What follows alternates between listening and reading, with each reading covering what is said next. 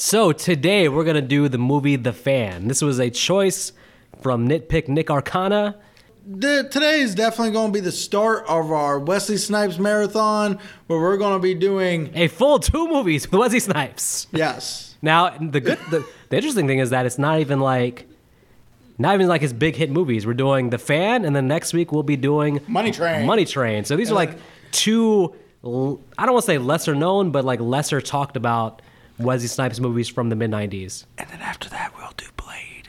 Well, The Fan starring Robert De Niro, and as we just said, Wesley Snipes. And maybe actually after this movie, I'm thinking maybe we should do a damn Robert De Niro marathon. Forget Wesley Snipes, put him on the back burner, do a De Niro marathon. But Hide and Seek is next. You're so right. Well, I mean, you had to pick the worst movie of his whole catalog. Hide that movie. Hide that Blu-ray. How about that? Out of my sight. You can hide it, but I will find it. I hate you. Is that movie had Dakota Fanning? Yes. How'd she go from Man on Fire, that great, amazing Denzel movie, to Hide and Seek? Easy. She didn't do a whole lot in Man on Fire except after she got kidnapped. She was one of the best child actors ever in that movie. Because she was only in it for 15 minutes. And it was a 15 impactful minutes. Denzel said she was better than most of the adult actors he's worked with. And you know what? She's still a pretty damn good actress, even though I feel like she ruined her career with Twilight. This movie came out in 1996 and directed by Tony Scott, who, if you look up his filmography, a lot of great movies. The man did Enemy of the State, Top Gun, Crimson Tide, True Romance. A lot of Denzel movies he did for sure. I actually got 2 trivia on this one. Tony Scott, one, turned this movie down twice. Only decided to do it because Robert De Niro was in it and he wanted to work with him. Wow. And the second thing is he actually, in order to do this, he turned down directing The Rock. Ooh. Well, The Rock is a great action movie. But I'm glad he turned that down because I like The Rock how it is right now. I wouldn't necessarily want... The Tony Scott-isms?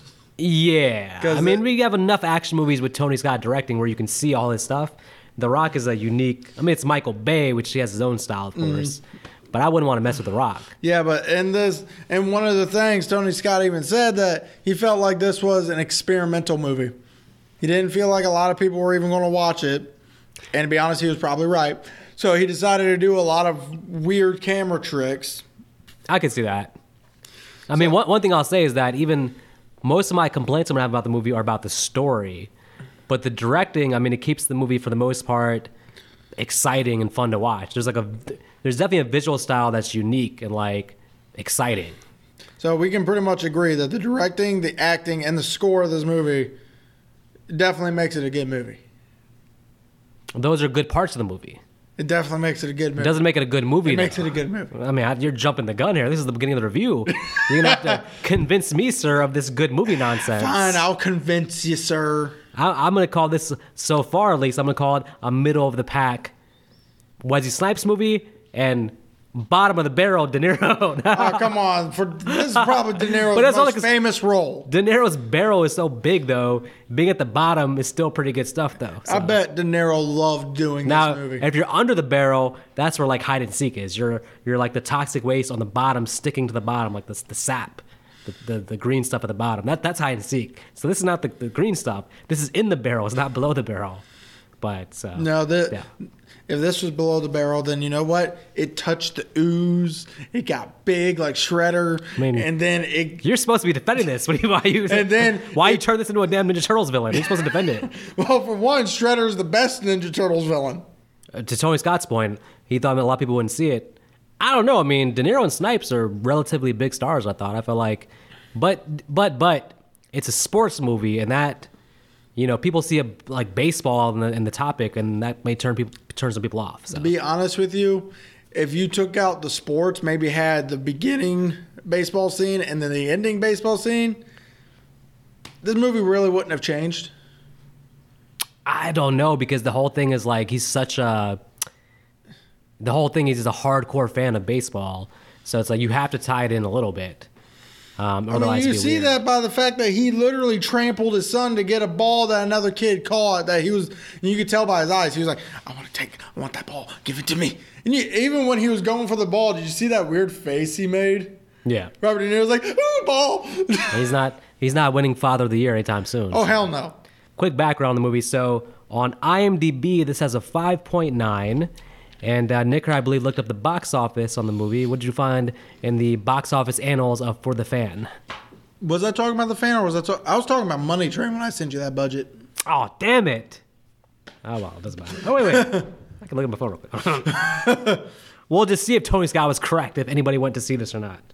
We'll see what the damn gross was. Hold on. Yeah, because I'm pretty sure all the stuff that we had already talked about was all the stuff I read, because I didn't feel like reading the big-ass texts about the logistics of baseball, or the fact that Wesley Snipes apparently did all the baseball stunts himself because he actually got a trainer to teach him how to bat. He was already in a movie called Major League, so this is his second time playing a baseball player. Mm-hmm. So he probably had already done a lot of research already. Well, he also had a professional baseball player teaching him for this movie, because he's supposed to be the best player in the league at the moment. So he needs to be good. Apparently, Wesley Snipes did 3/4 of all the baseball stuff. Okay. All right, so Tony Scott famously said, "Hey, I don't think anybody's going to see this movie, so I'm going to experiment." So, was he correct? Well, it turns out the budget estimated is $55 million. Okay. The gross for U.S. and Canada combined, $18 million. He was right. He's fucking right. Yeah.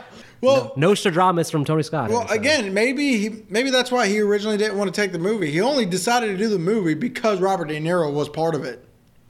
I mean, $18 million for a De Niro and Snipes doubleheader. That is small. That's pretty small. But I think maybe the baseball thing turned people off. I'm serious. Most likely.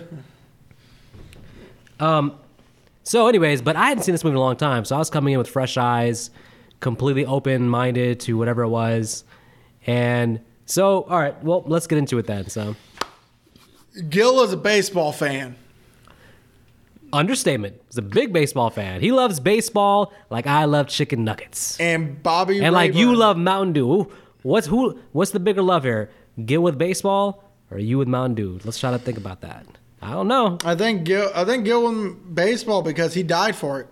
I think if you had a kid, you would step on his toe to get that last Mountain Dew in the fridge. Not. I would just hold him by his head as I grabbed it out the fridge and drunk it. I would be nicknaming him Tum Tum at that point. There you go. All right. Well, hey, okay. Three Ninjas reference. I know. Was it Knuckle Up or Kick Back? No, it was the very first one. Three Ninjas. Oh man, Tum Tum was so short. Sequels are better. I'm just saying. Knuckle Up and Kick Back. Not the Magic Mountain one, though. Don't look for something to throw at me. You know I'm right. We're going to do the damn Three Ninjas, the whole series eventually, and you'll see. I'm fine with doing that. The sequels are superior. No. Yes. You know why? Because Grandpa didn't have a fight in any of the sequels. Look, Grandpa was fucking Batman, Bruce Lee, every superhero combined. They had Grandpa be able to be just superhuman. I didn't like that. And heck, I think it was Knuckle Up. That one was more a political thing. Yeah, they were on a Native American reservation, all this stuff, but still solid fight scenes. Well, solid fight scenes, but they made no fucking sense. Well, the first movie made no sense. The first movie made a little bit more sense than that. All right, look, I'm not here to do a Three Ninjas diatribe with you, all right? When we do the series, we'll get to that. All right, so anyways, now I'm going to buy the entire series. I wonder if there's... I doubt there's a Blu-ray box of that. Maybe not, but I'm sure you can buy all four of the regular Maybe the DVDs. I would buy that. Anyways, Gil loves baseball. And Bobby Rayburn is his favorite player. He's talking to Jules and Kurt Fuller. I thought Kurt Fuller died in No Holds Barred. What is he doing here? Well, he had to live so he could one day be on the show Supernatural, is my understanding. Unfortunately for him. No, not unfortunately. His path leads to Supernatural, and I wish that on no man. He did a good Zachariah. What? That's what he sacrificed his life. No, yes, Zachariah. He sacrificed life for Supernatural. Yes. Yes. So Bobby Rayburn has signed with Gil's local team, which is, I guess, the San Francisco something. You know how much he signed for? $40 million? Yes. Wow. For back in 1996. That's like. In today's dollars, let me calculate with inflation. That's $200 billion in today's dollars. I'll take it. My man Bobby Rayburn, he got the bag, baby. You kidding me? If I could make $40 million just by playing baseball, well, first I'd have to learn how to play baseball. That's so much money. Wesley will never have to do a drop zone again. Hey, I still like Drop Zone. He got to fight Gary Busey in it, get his ass kicked a little bit. You lose a fight to Gary Busey, you just ruined the whole movie, all right? He didn't lose the fight. He just took a few hits. He should have dominated Gary Busey, all right? It's Wesley Snipes versus Gary Busey. Come on. Well, how about we just talk about the fact that Rayburn is not happy about his number? Well, his number with his old team was 11. His number for almost all the teams have been 11. And he's very superstitious about it.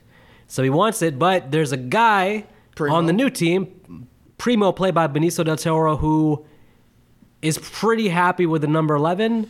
And It's his good luck charm. And as we'll see, has no plans to give it back to Bobby. Which he even said, actually, or at least his his manager said, Del Toro will give it back to him for $500,000. $500,000, which for Bobby, if it's that serious and you're getting $40 million, give him pennies. the money. Right, that's pennies. Yeah, he was making a big deal about it, but it became so serious that I was like, dude, just give him the $500,000.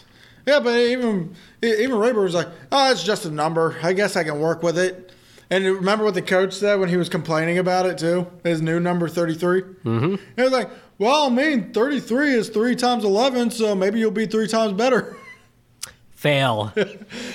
I just love Rayburn's reaction. He's like, get this motherfucker out of here. Well, the movie does one dumb thing is that it actually makes it so all the superstitious stuff is true. Like, he plays good and bad versus does he have his number after Primo dies? It's like, come on, man. It can't be that serious. Give me a break. But not only that, but also he's very unlikable when he's talking to Jules. He was unlikable when he was complaining about the number. Then when you get to the kid, the cancer kid, you see, okay, he has some form of heart. No, granted, no one wants to see a kid dying, especially since that kid has the same name as his son. I thought he took that too personal, that the kid has the same name. Sean's a very common name. Right. That's one thing. Second thing, yeah, personally, with the kid, he was fine, but I didn't like how he was complaining afterwards. He actually said no more hospitals. Like, how are you going to, you're the biggest star probably in that city. How are you not going to, visit sick kids who just want to see you? Well, mainly I think he probably felt lied to because originally he was told that the kid was sick. They didn't tell him how sick the kid was because they weren't they knew the kid was dying, but they didn't think the kid was that close. Yeah, but he's got to take that as wow, this kid's dying wish is to see me. I mean, that's pretty serious and it's a responsibility, but if you're going to make all that money and be famous, you have to accept that responsibility and not be like, oh, well, if he's sick, I'll see him. But if I feel like I think he's on the verge of dying, then I don't want to see him. That's just also, no one it's wants weird. to see a kid that close to death, but if you can make the kid happy before he dies, I mean. Well, another thing is most Make-A-Wish foundations make sure the kid is well enough to be able to still be able to do stuff. Like if they want to meet their favorite idol. In Wesley Snipes and Rayburn's case, it would have been go there, see him, maybe throw a few baseballs around, have a little bit of fun, get to know the kid gets to know you, all that fun jazz. Yeah, Rayburn lies to him saying, "Yeah, you'll get better." Maybe, but there's definitely also got to be situations where celebrities visit kids who are in their dying bed. Though I'm sure if it's their last wish or something. I mean, I guarantee you, if we looked it up, almost every celebrity has had to do that at least once. Yeah, and I guarantee we broke them. Now it's this though. The kid boldly though puts him in a bad spot by being like, "Hit a home run for me." Yeah. It's like, come on, kid. I mean, I'm here. I'm hanging out with you. Why you got to put that juju on me? I will say this: he gets that home run. Problem is, it's so sad. Manny doesn't lie to him. Manny tells him, "Yeah, kid never saw it. He run into a coma." It's like, excuse me. If I was you, I would be like, yeah, kid saw it. He was extremely proud. He was so proud he had a heart attack and died. Yeah, that's one of those things where as an agent, probably you're just making your client feel like shit. Right. Should have at least lied to him, say, yeah, he saw it. However, he did go into a coma. Shout out to John Leguizamo, though, because you almost expect him always to be funny, But he plays this pretty straight up and does a good job. So he does have. He has some good lines when he's talking to the radio host. Yeah, they have a fun back and forth. Especially the first time you see them talking together. But John Leguizamo, he's not trying to like steal the scenes or try to like be too animated or out there. He's like for him he's playing pretty low key. Well, he definitely knows who the stars are, so he not to outshine them. Yeah. So yeah, Bobby's story is kind of not. It's hard to like sympathize with him at all at this point so far in terms of like, okay, wow, you don't have your number, but you're getting paid $40 million. You're the biggest celebrity. Oh, that sucks that you had to see this dying kid. But so far, there's nothing about him that's like to hold on to in terms of likability so far. Right, and to be honest, we don't get a whole lot of time with him, believe it or not. Even though the movie has him as half the cover, we don't get half the movie with him. We get maybe a quarter. Yeah, we follow him more around the end, but at that point, his son's already been kidnapped. You see that he's distraught, and Wesley Snipes is able to show his acting skills then. Yeah, he's kind of just like he's just like a pawn, basically, to get this movie to awaken De Niro, pretty much. Yeah, because the only thing you know about Snipes' character is that Bobby Rayburn is going to be in a slump, and De Niro is going to be possessed in a way of trying to get him out of the slump by any means necessary. And as long as you know that, you don't really need to see Bobby interacting with his son, all this stuff, or interacting with his teammates. Which we don't get any. Because realistically, in terms of a movie, like I said, we don't care or sympathize with a player who's playing bad, but still getting his $40 million. It's like super first world problems that Bobby Rayburn has in this movie. I mean, you do. I'm playing like crap. I can't get my number. Yeah, you got your number. You're getting $40 million. Well, you do. I don't want to hear you complaining. You do remember what he said around the end, right? It doesn't matter if you're doing good or if you're doing bad. A fan doesn't know who you are really. Yes, and we don't want to know who you are. As the audience watching the movie, we don't care, Bobby Rayburn. So, all right. How about we get to the main player of this movie? Let's get to Gil, who is an everyman who, I guess his job is to sell knives. His job is selling knives. Apparently, his father's the one who founded the company. So my understanding is that his father is like the architect behind the knives, but then maybe sold it to a bigger business who sells the knives, and the business probably, in gratitude to his father, has kept De Niro on the payroll. He's had a job for life with them because his father, they feel indebted to him, basically. Even though you start to see maybe they don't actually like De Niro in the position. So we'll get to that when we get there. But first you see him in his everyday job trying to sell the knives. He makes a few jokes saying, if I keep doing more of these demos, I'm going to have to share my legs. I'm going to have to shave the hair on my ass. He's trying to be... Early on, he's actually relatively likable. Yeah. There's no real, he doesn't seem like a villain at the very beginning, at least. And then we get one guy where... And you do get the hint that he's a big baseball fan because he's been trying to get tickets through his job for his so-called clients, which later you find out is for his son, which is fine. Probably don't use company money on that, but... Right. But anyway, so he talks to a ticket dealer. Can't say drug dealer because he wasn't doing drugs. A ticket dealer. And this is probably the first ticket scalper. Yeah. This is probably the first sign that he's probably not in his right mind.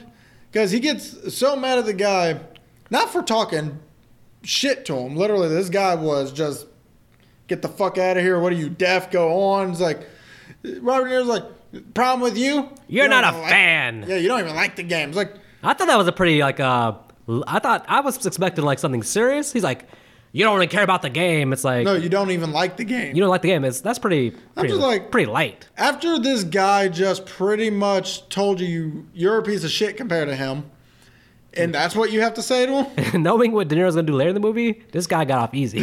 Yeah. So. Then he meets the guy at the, I guess, camping store. Yeah, the guy who wants a kayak. Yeah, the hell? Again, where you see where he is not in his right mind. Well, you see how much of a struggle his job is, and he's doing his job because, of course, I think he's motivated by his son and everything like that. But he tries to sell this guy knives, but he finds out that the dude's company already has a huge deal with some other manufacturer, so. is basically wasting his time. And the dude asks for a kayak, and he's like, "Motherfucker, yeah, how you gonna talk to me about a kayak, motherfucker?" It's like, I'm here to talk to you about knives. You want to talk to me about a fucking kayak? Go fuck yourself. You forgot your stopwatch. I noticed that in the movie, like De Niro's character Gil, he's always calling people stupid or idiots. So I think he calls this guy like he's like a fucking idiot. He's like, "You fucking idiot." Gil's on a high horse where he thinks he's so intelligent, and Bess's a fucking idiot. Either way, so he goes to pick up his son, where we learn that he doesn't like his ex-wife's boyfriend because he keeps calling him by a different name every time. Well, his wife apparently hates him because his wife is like, I'm not okay with this. Oh, yeah, his wife hates his guts, which makes me wonder what he did, which we'll probably find out exactly what he did later. So I don't understand, like, if he even does he even have joint custody, or is it literally just his wife is being nice? Visitation. Okay. He does have visitation, but he does not have any form of custody. And he's about to mess up visitation even. Yeah, so he takes the kid. They go to the opening day, which again is good. He's having a moment with his kid. You clearly see he seems to like this kid, even though... Yeah, but he's like... He's so hard on the kid about knowing baseball stuff. Yeah, the kid's entertained by the mascot. He goes, "Hey, don't look at don't look at that stupid shit over there. Watch the game." Yeah, he keeps quoting people and like expects his son to know who said that and telling about this mysterious Coop figure who apparently is like the best baseball player ever, apparently from back when Gil played with him. Which later on we find out was only little leagues. It wasn't even high school, it was little league. Which is hilarious. Yeah, this baseball scene with him and his son is depressing. Because I'm looking at it from his son's standpoint. His son's just trying to be there to spend time with his son, or just trying to spend time with his father. And his dad is so into the game and that he tramples him for a baseball. Yep. And you got the old lady behind them just being like, "What is wrong with this guy?" And of course, he curses out the old lady. That was funny because he turns to her and is like, just like, "What the hell are you looking at?" So he calls like an old bag or something like that. He said something, but and then the biggest thing, he leaves the kid there. Now look,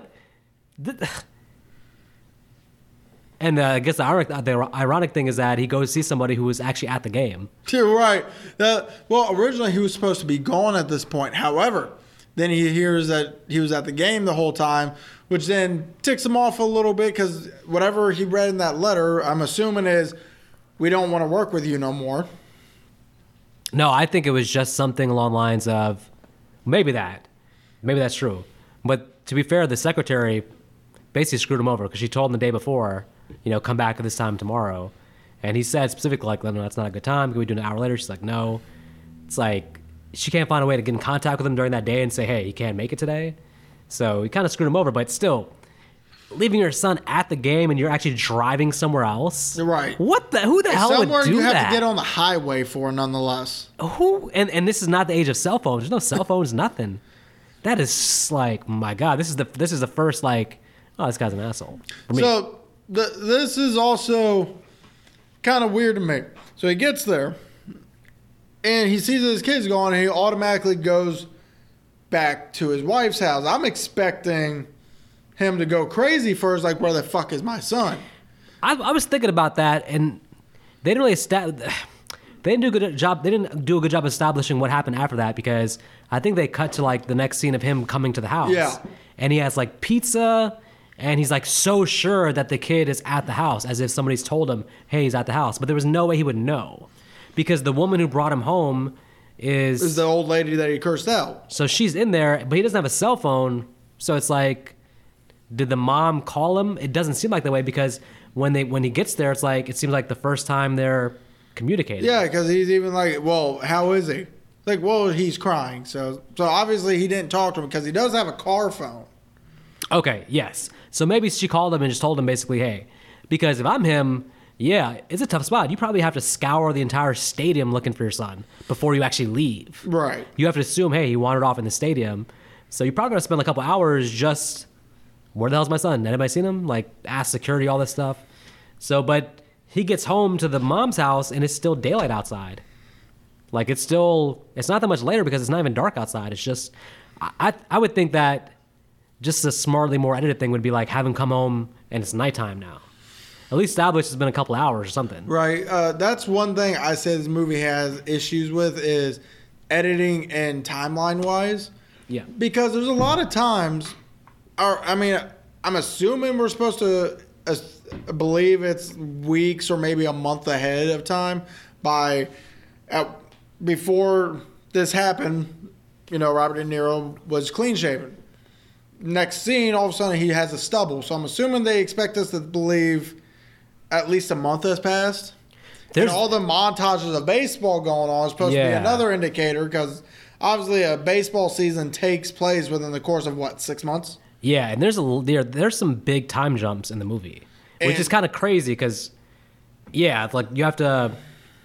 It doesn't tell you the time jumps, but you have to infer based on we'll get to a couple of them, but let's stick with this for a second. So he brings the kid pizza, and of course the mom and the stepdad are calling the police. Yeah, he's trying to beat down the door, which, by the way, now we get the indicator of why the wife hates this guy. He straight up power drives her out of the way so he can get in the room. Yeah, and the kid is so nice, he already forgives his dad. Oh, right.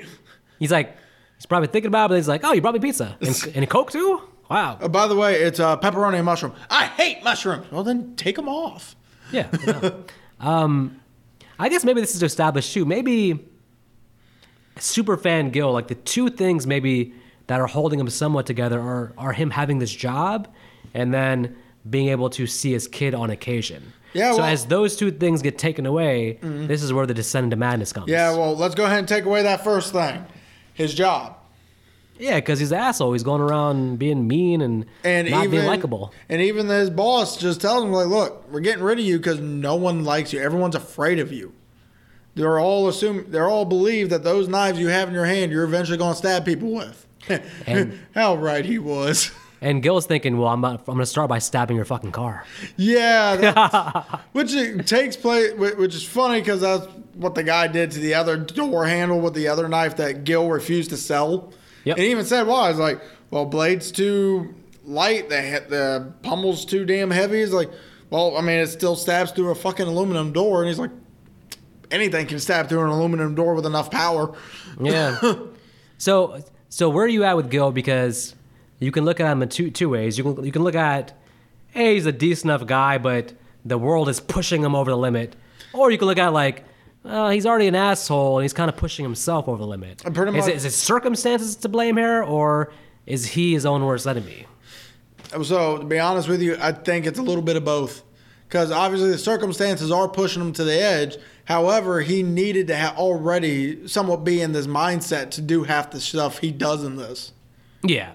Because think about it, me or you, we lose our job. If we had a kid, we lose our kid. Do you really believe one of us is all of a sudden going to go and start attacking your favorite artist?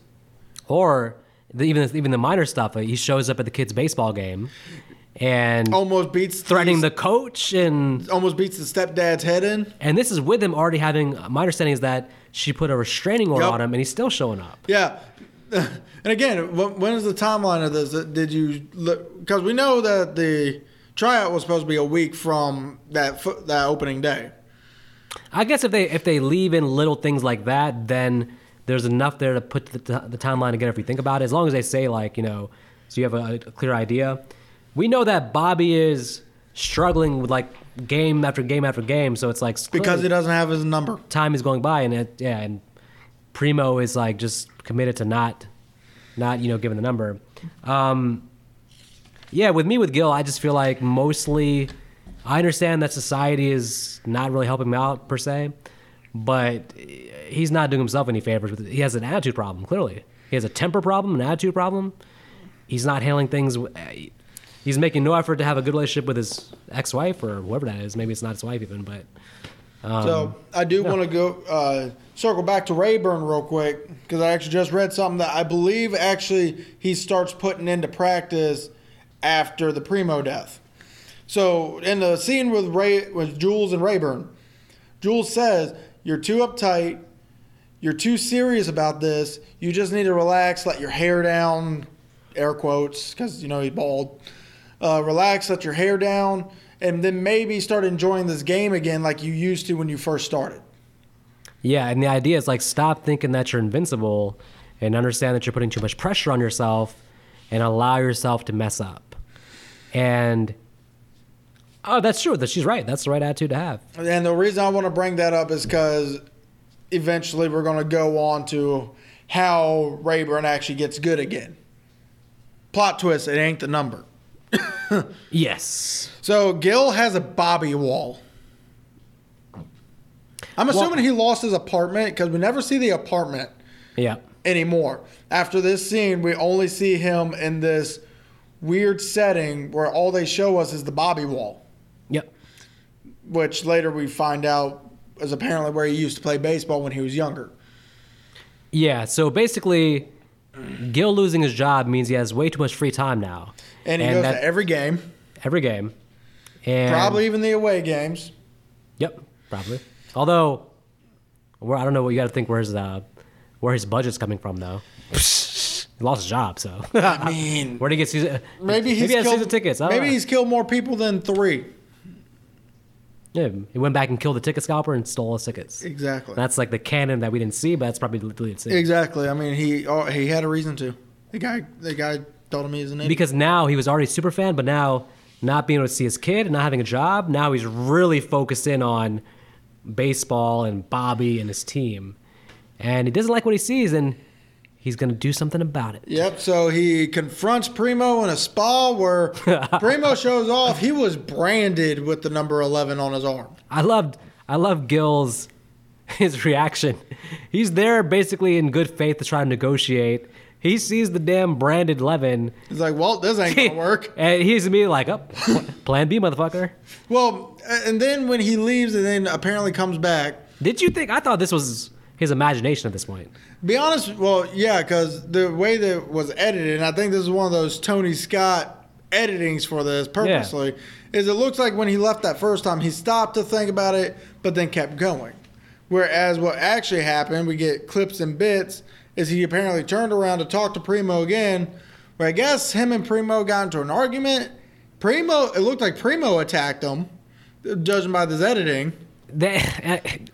It's weird because I struggle with this for the rest of the movie. Like, it looks like Primo attacks him, and then out of self-defense, he stabs him in the leg. Yeah, because... Not even like, and I don't think a purposeful kill shot per se. Well, probably not at first, but because when you see it, Primo already has him down, probably getting ready to hit him when Rayburn pulls out the knife, stabs him in the leg, which where he stabbed him at, you're going to bleed out, especially in a spa. Your whole body's so relaxed in such a heated environment. Yeah. Your blood flows more freely.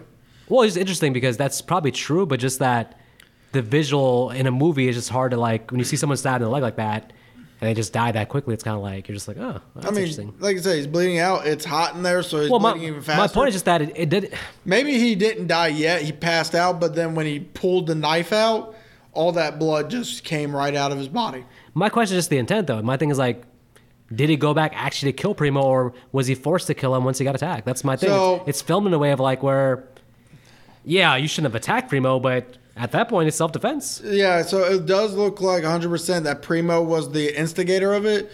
And because, Robert De Niro, to be honest, it's been so long since I've seen Godfather, I can't remember Robert De Niro actually fights in it. But what I've known of Robert De Niro from the movies I've seen, he's not a fighter. Hell no. And this definitely shows it. He's most likely getting his ass kicked from those weird editing we're seeing, so he uses the only way he can defend himself. There's a very easy... it's all about the intent because you could have had him come back and just caught Primo off guard and stabbed him.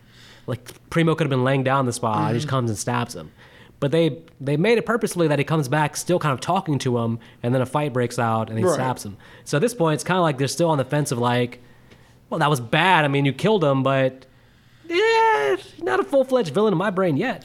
Well, no, because again, it was more self-defense, though. You can definitely tell he's thinking, oh, I just murdered someone. I got to make sure I don't get caught, which... Oh, yeah. After that, he took the only thing that he really touched in that room. Yeah, he cleaned up afterwards, and then we later find out that he's going to cut the branded part of the arm off. He cut the branded part of the arm off. And also, he's somewhat happy because... Now the number will be automatically sent to Rayburn, freed up.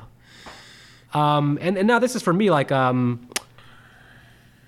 it's where the movie jumps the shark for me because I think I timed it like this is like somewhere probably we're already like I think like an hour in an hour and a half long movie. Hour and 10 minutes in the movie-ish. And this movie's only about an hour and a half long. I think, maybe an hour and 40. no, this movie's like an hour 45, I think. So we're about to get into like last like 40, 45 minutes now. And that first hour was just all character development, his slow descent to madness.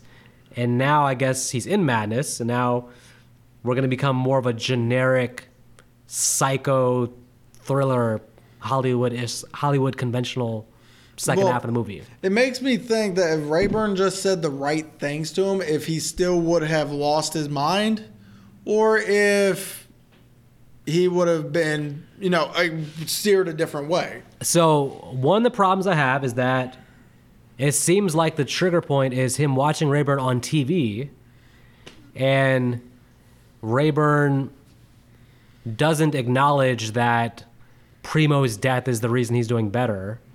Yeah, simple thank you would have been nice. And then we get the theme of the second half of the movie, which is a simple thank you would have been nice. But, I mean, so far up to this point, I mean, you would say Gil is a reasonably intelligent person. He's watching TV. He's that psychotic that he's like, you really think Rayburn on TV in a TV interview is going to say that? Or he's going to somehow credit you personally? Like, yeah, because if he credits you, then you would have police knocking on your door. Yeah, the trigger point should have been something that happens a little bit later when we get to we'll get to when he, because here's a real question: how does Gil know where Rayburn lives? I don't know. It's weird. Yeah, because all of a sudden, because we never see him follow him. Yeah, he sees what vehicle he's driving, but you never see him get in the vehicle and start driving. That could have added something. It's like, okay, he followed him, but also I know there's a beach there, but isn't it kind of like? It looks secluded. Wouldn't Gil's property be more of like a private property? It does. It still does. It's like, okay, so it's like, it's framed as, okay, so what we're talking about basically is that, and again, this is one of those movie coincidences where Bobby's son is swimming in the water.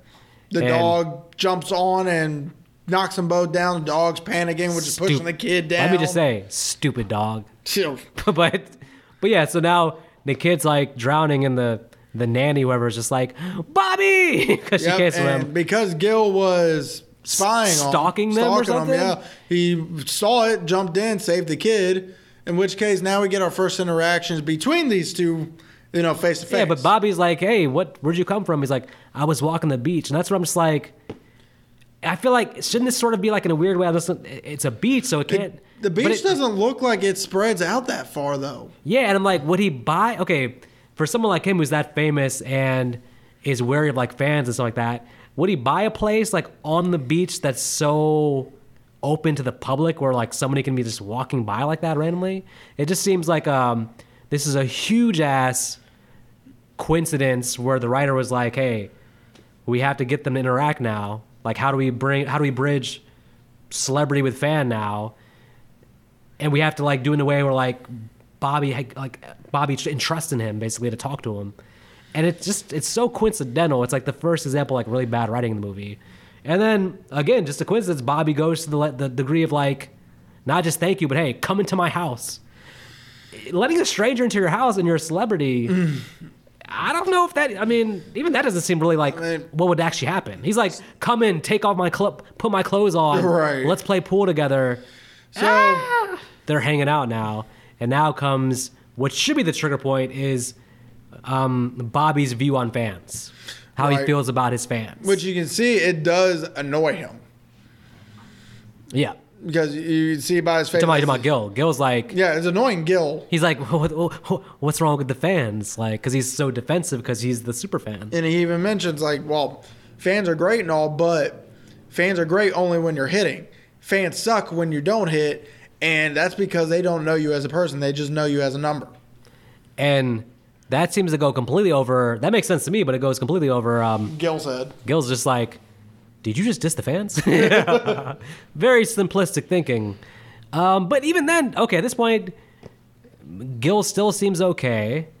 He's clearly met his idol and it's like, well, I don't like him that much, but he still seems okay. But then you get the, he tries on his hat.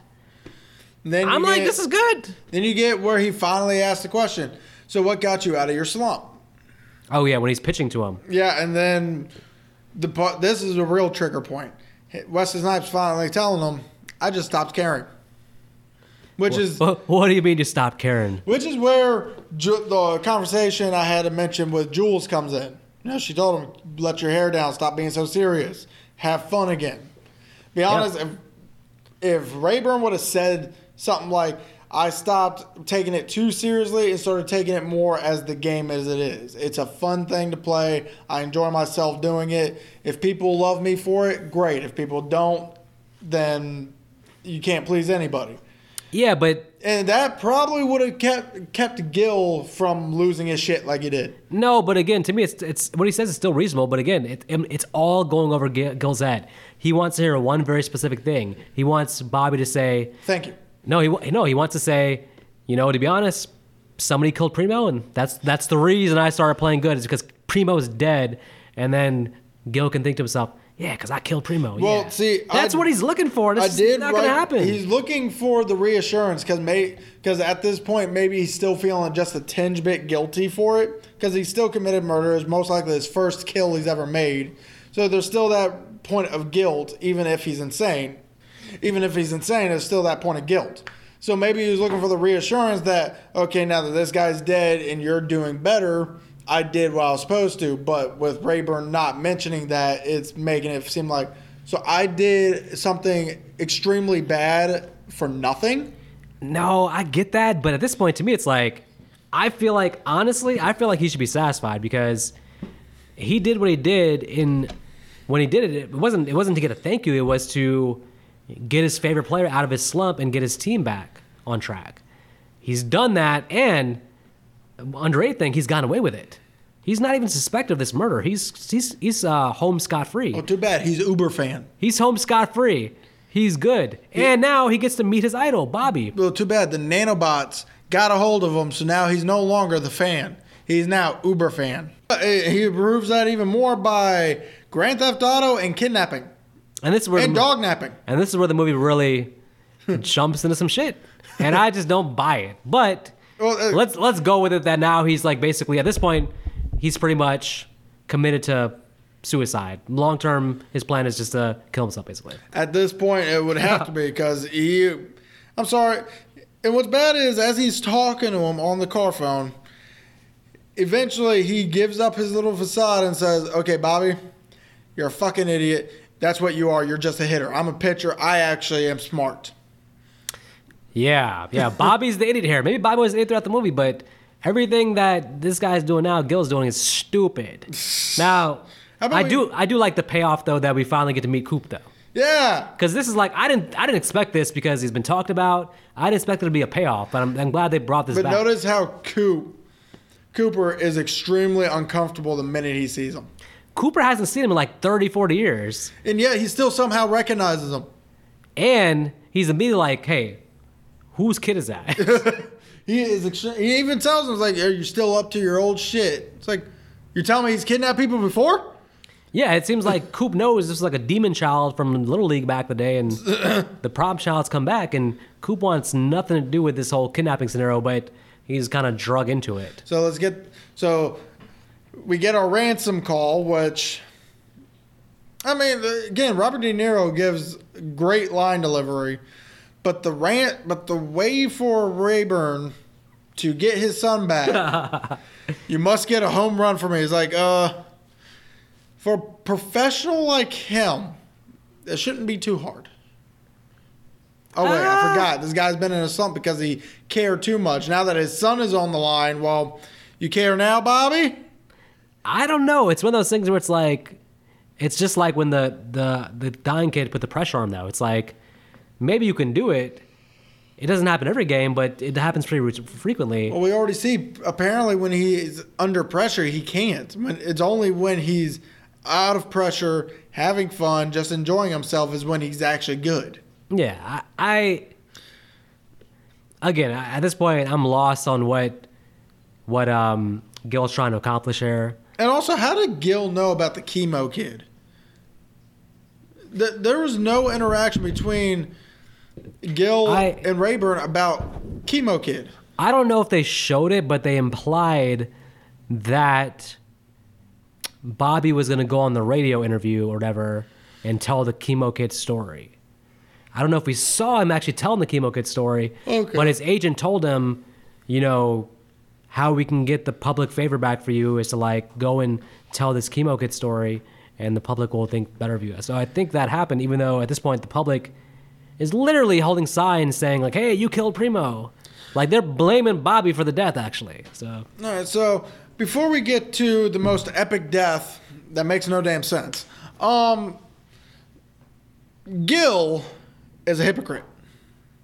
So earlier in this movie, he was getting on a coach of Sean. Oh, not Sean. Did they even name the damn kid? Sean, No, I'm talking about Gil's kid. Gil's kid, yeah, he's in the credits. Gil's kid, Ah, shit.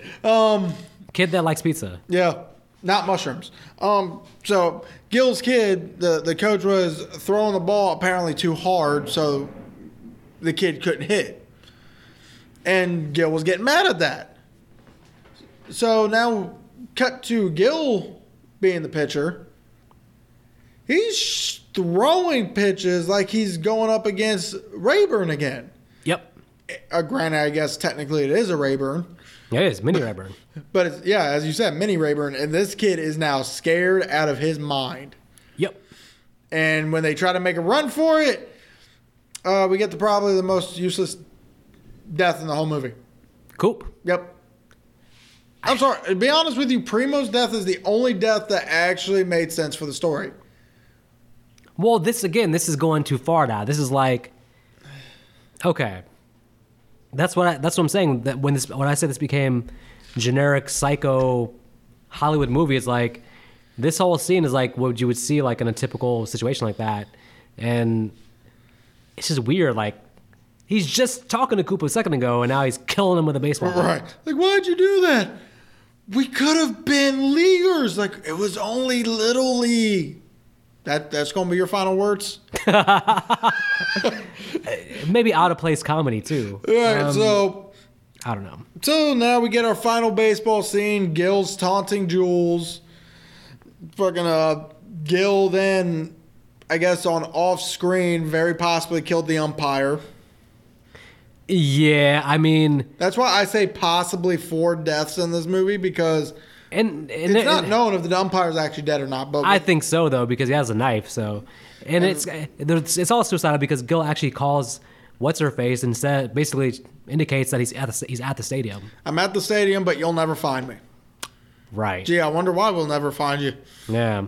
So somehow he's on the field as the umpire. Yep. Which itself is pretty amazing because I'm pretty sure like the umpire still has to like see other people and have to interact with them before he gets on the field. Nope. But apparently not. He just goes on the field. It starts raining. Yep. And we get this scenario where, of course, obviously 3 strikes are out, so we get the first 2 strikes. Yep. And Pouring don't forget, he already rain. has 2 balls on him. Yep. Yeah. That's true. So we have to get the epic sports moment where, against all odds, he's gonna hit the home run and save his son, and he does. But the umpire's like, "You're out." So me personally, and if you did any of these 2 scenarios, I think the result still would have been the same. But you could have done where the pitcher decided to throw that 3rd ball and force Rayburn to walk instead of doing the home run. In which case, Rayburn would have turned around, screamed at him. Then the umpire would have had to break that up, in which case, oh, you're right there. Now, as for a strikeout, again, in this one, more distraught, turned around, probably losing his shit because now his son is most likely dead in his mind. Umpire again telling him, hey, this is unprofessional, get the fuck off my field. Right. Sees him in there, and the result still would have been the same. You could have done it for all 3 scenarios. I know De Niro said something about not doing this specific thing, but was there a way that some cop could have talked the other team basically and told them what was going on? He could have, but he did mention that if the pitcher was taking it easy, because at the very least, then the pitcher would have purposely kept aiming for the end without making it look easy. The pitcher versus forcing him to do the ball. The pitcher seemed to not understand what was going on. But by the end, seemed to be like, let me help him get a home run almost. Right. Because at the end, it was kind of like the pitcher was almost maybe throw him an easy ball or something. Which I'm also assuming. Well, remember, not an easy ball because Gil knows what a softball would look like. Yeah. So he still had to play correctly, but he wasn't going to give him that third ball. Yeah. So, however, I'm assuming Rayburn told his team because when they find out who this guy was, the whole team was out there. And you get like a 5-second clip of just like The team running for it. yeah, but Gil's out there shaking people. Yeah, the fat How many guy. mofos does he stab You only in the stabbed- struggle? You only stabbed the one. You only see one body drop. It was the fat guy. Okay, but he's swinging, all right. But Okay, he but did- hold on. And he did stab Rayburn in the shoulder. Okay, but this is so stupid to me. Well, you have the dramatic music playing as Bobby gets to the final base, and it's dramatic and so happy, and then you hear "You're out!" and the umpires are like, "No, you're out." What? No, he's like, "You're out. Get off my field."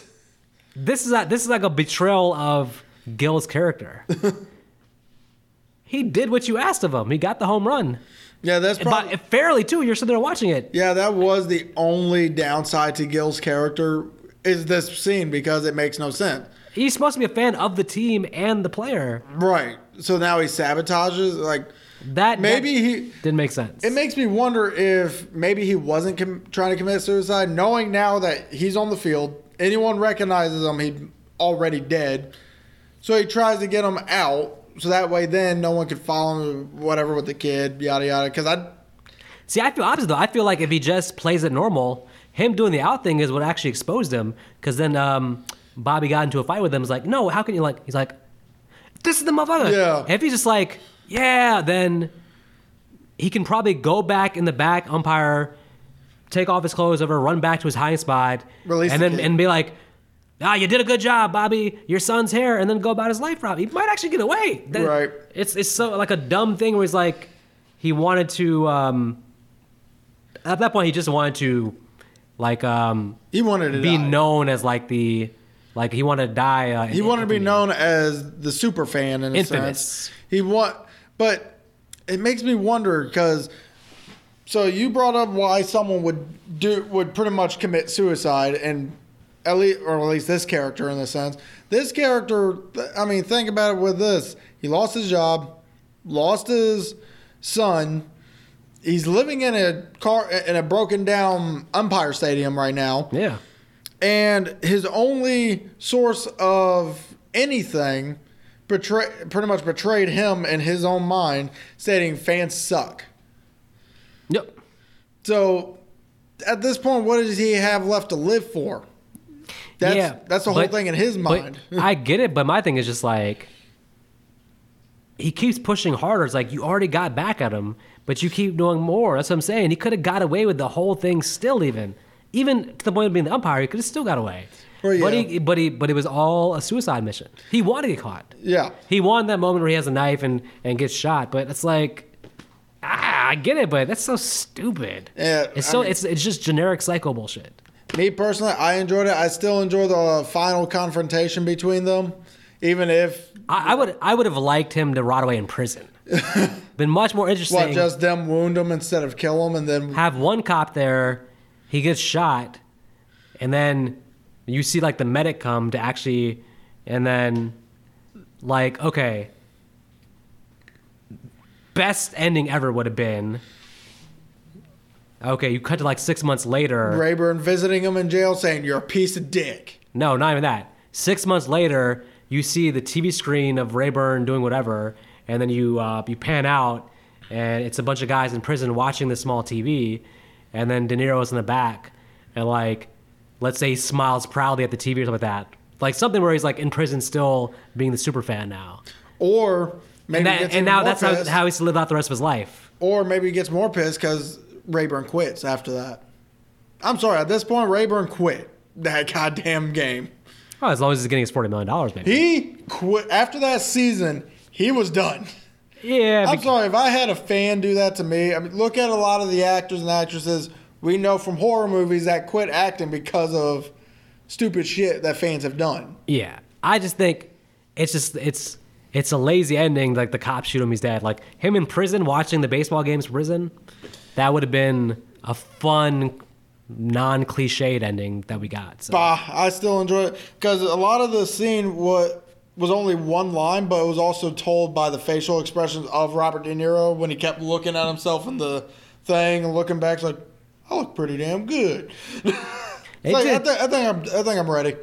It's just, if he just quickly took out the knife and tried to throw it, it's one thing, but he takes 5 minutes to like slowly wind up, and all the cops have the gun on him. He's just like slowly like.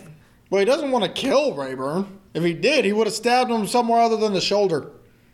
I disagree. I think he did stab him. He did stab him. He just stabbed him in the shoulder. Yeah, but he stabbed him in the leg. He was still whatever he could. He's not Jet Li with a knife there. He's old man De Niro. Right? He's doing what he can. He knows where to aim the knife. He's doing what he can. He had the damn umpire mask on too. Remember, don't forget. No, by the time he's about to throw, I guess, but still, either way, knife and shoulder. If you wanted to kill him, he would have done it already. When he was on top of him, knife, neck. Even on the ground dying, he's like, a simple thank you would have been nice. That's what he wants. That's the damn point he wants to get across. It's like, a thank you would have been nice. And I'm like, this fucking movie should have been called A Thank You Would Have Been Nice. Interesting character study to generic psycho, could be any horror movie type of ending. So, well, how about we get to our categories? Let's do it! So, best performance. Robert De Niro. Robert De Niro's son was really good.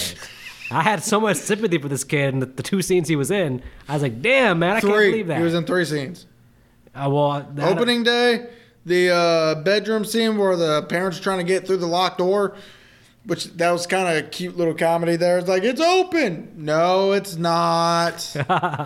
And then the 3rd scene where he pretty much rats out where Sean's at. Which, as I told you earlier, that should have been after De Niro died. Then they could be like, okay, we're screwed. That does take away a lot of the intensity of the ending. Because then you know Sean's alive. But if their one last chance is if this kid can give them any information, and the kid's like, yeah, and gives them the answer, then they find Sean, that would be, again, a much better ending. But no, of course, De Niro's the answer here. I mean, but it's not like it's not a challenge for De Niro to play crazy though. I mean, that's in his wheelhouse. He just he's really good at doing that. So it's like, if De Niro playing that role would have been bad, I'd have been very surprised. I'm like, this is what you do, De Niro. This is what you do, man. Okay, well, what about worst performance? There really isn't one in this movie. Man, I'll tell you what. Giving it to the mom, the ex-wife. She didn't play that punch very well.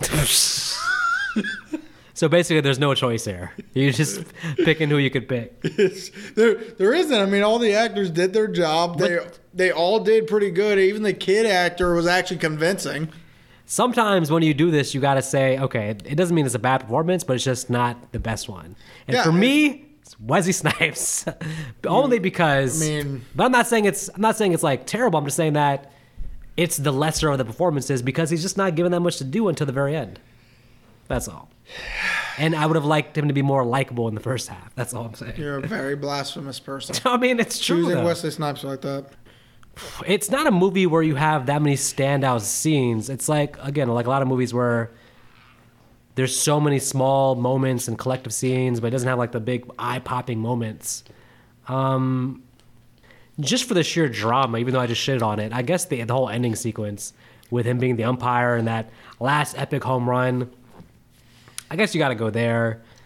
That maybe, or him killing Primo. So I actually got a better scene, or at least in my opinion. When he's talking the ticket scalper. No. Oh, what the hell? So for me, it's, and you're going to give me shit, but it's actually him and Rayburn at his house throwing the pitching and hitting the ball. Oh, that's actually a good scene, right? Yeah, because again, you're getting the amount of direction that De Niro just commands on the screen just with his facial expressions alone with this scene. Hearing Rayburn explain how he got out of his slump, and he's just, you see his face just go from happy and giddy to just dread. Yeah. Especially since he's already remembers that this guy just shit on fans, including himself. So he's not exactly in the best mind frame right now. Yeah, there's a lot going on there, a lot of tension. That's true. That's fair. Okay. Worst scene. Worst scene. Cooper's death for me. Cooper's death or Fat Guy's death? Because to be honest with you, both those deaths, Who's Fat Guy? the guy he stabs when everyone was running after him. Oh, okay. And the reason, and that's because we don't know his name, why they decided to kill off some random no name that we may have seen once, I don't know. And also, the reason I say Cooper's death is because the reason Primo's death was so impactful is because technically it can be seen as a self-defense kind of thing, but you also see in a later scene he still has a little bit of regret for it. Whereas Cooper's death and the fat dude's death, there's no real regret. There's nothing. So there's especially Cooper. He should have more regret killing off Cooper. All his stories are about Cooper. But yet he has more regret with Primo's death than he does Cooper. And it was just senseless. And like I said, the big dude's death was just completely out of nowhere. It was worthless. What was your worst scene? I know I just name dropped 2. For me, it's him coincidentally saving his son at the beach in the water. The whole second half of the movie is relying on this big-ass coincidence of him knowing where he lives, being there at the exact moment that the damn stupid dog almost drowns Bobby's kid. Yeah, because if that didn't happen, he wouldn't have had a reason to go down there. And then you never get the interaction, which would have been a trigger point. So it's like that scene was illogical and too much of a coincidence. So I still want to know how he found the damn house, though. I don't know. Anyway, there was no Google back then. You couldn't Google anything. So what would you change? For me, I feel like there's scenes missing in this movie. And I know this is from a 324-page book. Uh-huh. So maybe the book actually has a lot of information most books always have a lot of information that movies don't. But if they added took out some of the montages that were unnecessary and added in a few more scenes plus another 15 minutes, we'd probably get this ending a lot more make sense. Maybe him knowing where he lives makes more sense. Yeah. The movie could have just flown better. Yeah, I just would have done something totally different with the ending. The ending feels like by the end he's like a villain from the movie Die Hard or something. He's just like he's Hans Gruber. He's like a generic action movie villain. He's Hans Gruber. Gotcha. Yeah, he's just doing stuff like taking the kid hostage and like asking for a ransom and hiding in the stadium. It's like an action movie ending now versus like that like tense psychological thriller from the first half. So I would have just done a whole different second half. After he killed Primo, I would have just rewrote the whole script like in the second half.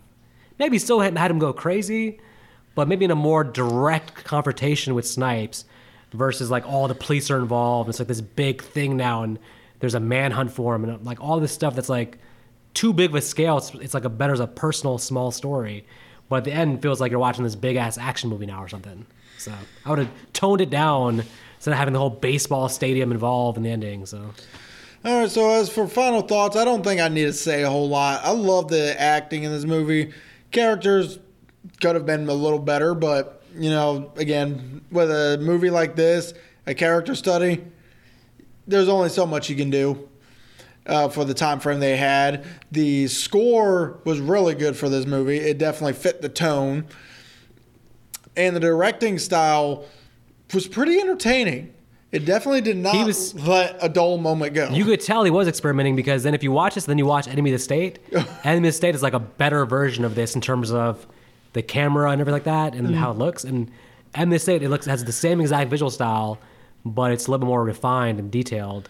So you could tell he was kind of messing with stuff and it would serve him better in later movies. But oh, yeah. So overall, I don't need to say much more. The story was lackluster around the end, but that's because there's stuff that was most likely missing. I've never read the book. I probably will just see what was missing.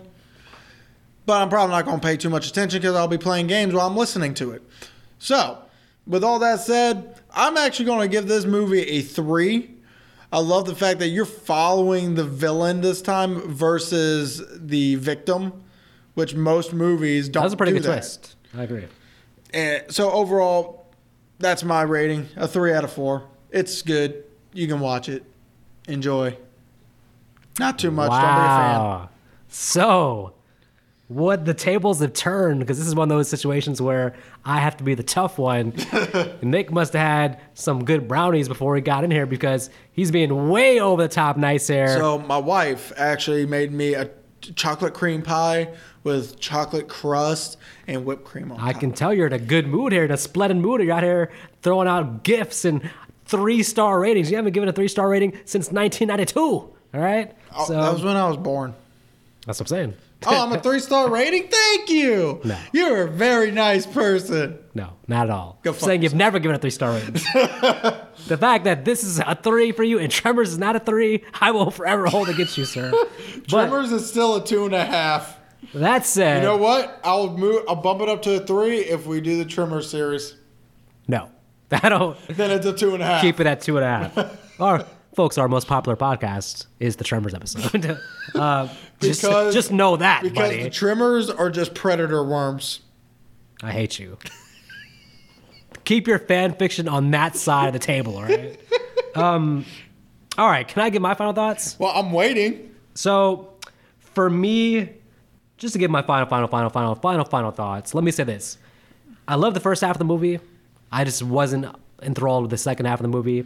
So for me, I'm going 2 stars. Now, 2 stars means just that you find the movie to be average. It's entertaining. You can watch it, have fun with it. By the end, I'm not invested in anything. I don't care if he gets his son back or not. And I definitely don't care what Gil's plan is, because it's nonsensical and he's a stupid psycho. So, He's not stupid. Remember, he's smart. He's a pitcher. That and makes the fact him smart. that he's calling him else an idiot gets on my damn nerves. But 2 stars for me, and I can see why it's a polarizing movie. It's a 5.9 on IMDb. You look at reviews, the reviews are pretty much back and forth. You have exactly what you saw here. You have strong reviews and then negative reviews, and they kind of Only difference is this time it was me giving the good review and Vic giving the bad review. That's kind of surprising, because that probably won't happen again. Next week, folks, we're continuing with our Wesley Snipes marathon, which is only 2 movies. So next week, it's time. Nick, are you ready to catch the train? No, because I've never ridden a train. Well, this will be your first train, and guess what kind of train it is? What? It is a crypto train. Look, we're catching a money train. That's all you need to know for next week, all right? Now, bring your boarding pass and 2 forms of picture ID. Otherwise, you can't get on the money train. Otherwise, not. I mean, can we just take the money train to Canada? Because I do got a passport. You know where we're going. We're going to fucking Nilbog. Because what's on the money train? A lot of green. Ha ha! I hate you.